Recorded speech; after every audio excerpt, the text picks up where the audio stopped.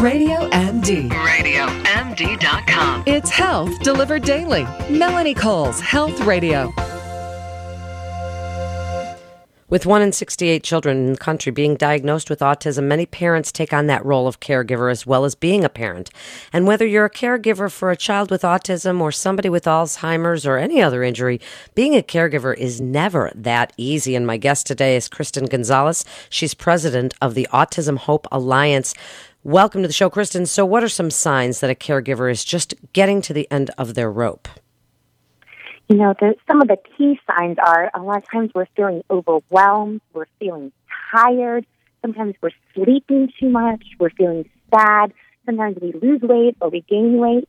Any of these red flags are a huge sign that, you know, something's not going right and we really have to start looking at taking care of ourselves. Okay, so of course we have to take care of ourselves or we can't take care of the people that we are supposed to be taking care of. So feeling overwhelmed, tired, give us some more of these. So when you're feeling overwhelmed or you're feeling tired or sometimes you just feel like you just don't want to get out of bed, I want people to think about, you know, how many of us have been on an airplane and you see the oxygen mask come down, you know, when they give you like all those rules. If once the oxygen mask comes down, you're supposed to put it on yourself first, and then you're supposed to put it on our kids. However, in the real world, when we're not in an airplane, sometimes we don't remember those techniques. And so a lot of times we're in a crisis or we're in a state of depression and we're not putting the oxygen mask on ourselves. And so what we want to do is we want to really look at that within ourselves. If we happen to have a significant other or maybe a best friend that happens to see that, so the people that are listening, and you might, you know, start hearing these red flags for your friends or your family, it's also up to them to kind of maybe step in and maybe talk to their friends or significant others. And so there's some tips that we can do right now as caregivers. One, and this is a huge one, is to accept help. I can't tell you how many times in the beginning of my son's diagnosis that I thought I could be Superwoman. I thought I could do it all. And really, I was, you know, almost every day going in the corner, curling up in a little ball and crying at some point during the day because I was just so afraid. So the first thing is to really accept help, whether that be from family members, neighbors, maybe some friends. The other thing is there's in a lot of states something called respite, and we really want to make sure we're looking into that, especially for special needs kiddos.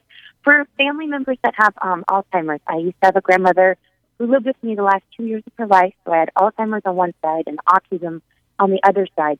There are things that we can look into for Alzheimer's as well. I know in the state of California, it's called IHSS, which is In-Home Health Services. You can look into that for your family member with maybe Alzheimer's that you're also taking care of. It gives you a little bit of relief. So that's the first thing. The second thing is to set realistic goals. Because often when we're trying to be super women or super dads, we don't set realistic goals. We have these lists that go on, and often we don't even know where to start with. So what we need to do is we need to prioritize our lists and really make lists that make sense. So whether it be, you know, I need to go grocery shopping today, I need to pay bills today, I need to, you know, whatever, make sure I refill the medication. Those could be the top 3 things that maybe that's on your sheet today. But you don't need to do, you know, the other 20 things on your sheet that day. Prioritize them, make lists, and be realistic with yourself because we don't want to set up ourselves for failure. We want to set ourselves up for success. And so often we get so overwhelmed that actually puts more feeling of tiredness, more feeling of sadness onto us because we're then feeling like a failure. The third thing I would suggest is to really join a support group. Support groups are so important, whether that be something at your local church or maybe there are just women's groups that you can find in your local community or men's groups. There's so many things. Google honestly could be, you know, something hard to navigate, but it's also something that we can really use as a tool. There are many support groups out there for many different things. I know for autism, there's lots of support groups. Talk About Curing Autism has a wonderful support group, and they have different chapters all through the country. And then even for Alzheimer's or things like that, you can Google and find local support groups in your area, which also help you figure out different things that you can, like different services you can utilize. So that's really important because it starts to empower you. The fourth thing, I think, which is really important, is to set personal goals. Personal goals are crucial. So a lot of times we give up, eating good for ourselves, or going to the gym and working out, or even just taking a walk or reading a good book.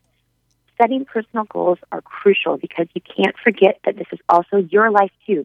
Your label didn't become caregiver the minute that you started helping somebody. You still are your own individual person. So it's important to wake up and take a shower and wash your hair. I know for probably the first year of taking care of my son, to get a shower and get to wash my hair was considered a spa day. That shouldn't be the case. If I was doing some of these other steps, I probably would have been able to reach where I'm at today a lot quicker. So setting personal goals is crucial. And lastly, really seeking social support, whether that be going out with your girlfriends or having guys' night out, or, even if you're just meeting up to go walking or whatever it is, a book club, whatever you can do, even if it's only once a month, you have to get away from whatever it is you're taking care of. So whether it be the autism world, whether it be the Alzheimer's world, whatever world that is, again, get something completely different out of you, and go for something totally that you would want to have fun with. It could be just, go bike riding or whatever it is with a girlfriend. Having that social support is crucial. It is so important, and these are all amazing tips, Kristen, that you've given today, because it really is so important. And I use that same analogy all the time about putting your mask on before you put the others on. And so you absolutely have to take care of yourself, or you're not going to be able to, take care of your loved one. Now, you gave tips on getting support, even joining a group, taking time for yourself, getting out there. What if you're there and you're the one taking care of somebody, and whether it's just a normal parent-child thing or a child with autism, and they're throwing a tantrum and you're starting to lose it? What do you tell people to do when that happens? That's a great question, and trust me, that's happened to me before many times. It's happened to everybody. I feel like, first of all, one, realize that you're not alone, and this is nothing different or unique. So just know that other people have experienced or are experiencing the same thing. For me, what I do is and luckily my son's doing a little bit better. He doesn't go through that as much now. But in the past, oh my goodness, I'd make sure he was in a safe area once the meltdown, was over with, and got him calm.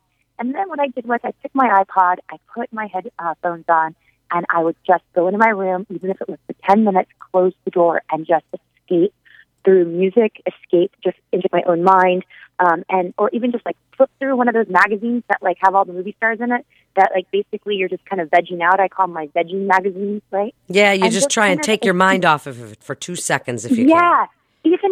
Even if it's for 10 minutes. Or sometimes what I've also done is I've called one of my girlfriends up and I'm like, hey, I just need to talk about anything and everything not related to my life right now. Tell me about a good movie you saw, what's the new TV shows on, or whatever. And even if it was only for 5 minutes, that little bit of escape really does help. And then as soon as you can, as soon as somebody else comes over to help, whether it be a therapist, whether it be a family member, then take that time. Take that time and yeah, really absolutely. run with it. Now tell people where they can find out more about you. Only about 20 seconds left. Absolutely. So definitely check out our website at autismhopealliance.org. And then what you can do is find our Facebook pages and our Twitters, and we have lots of great tips and tools on there as well. It's autismhopealliance.org. And thank you so much, Kristen, for being with us today. This is Melanie Cole. Thanks so much for listening to RadioMD.com, and stay well.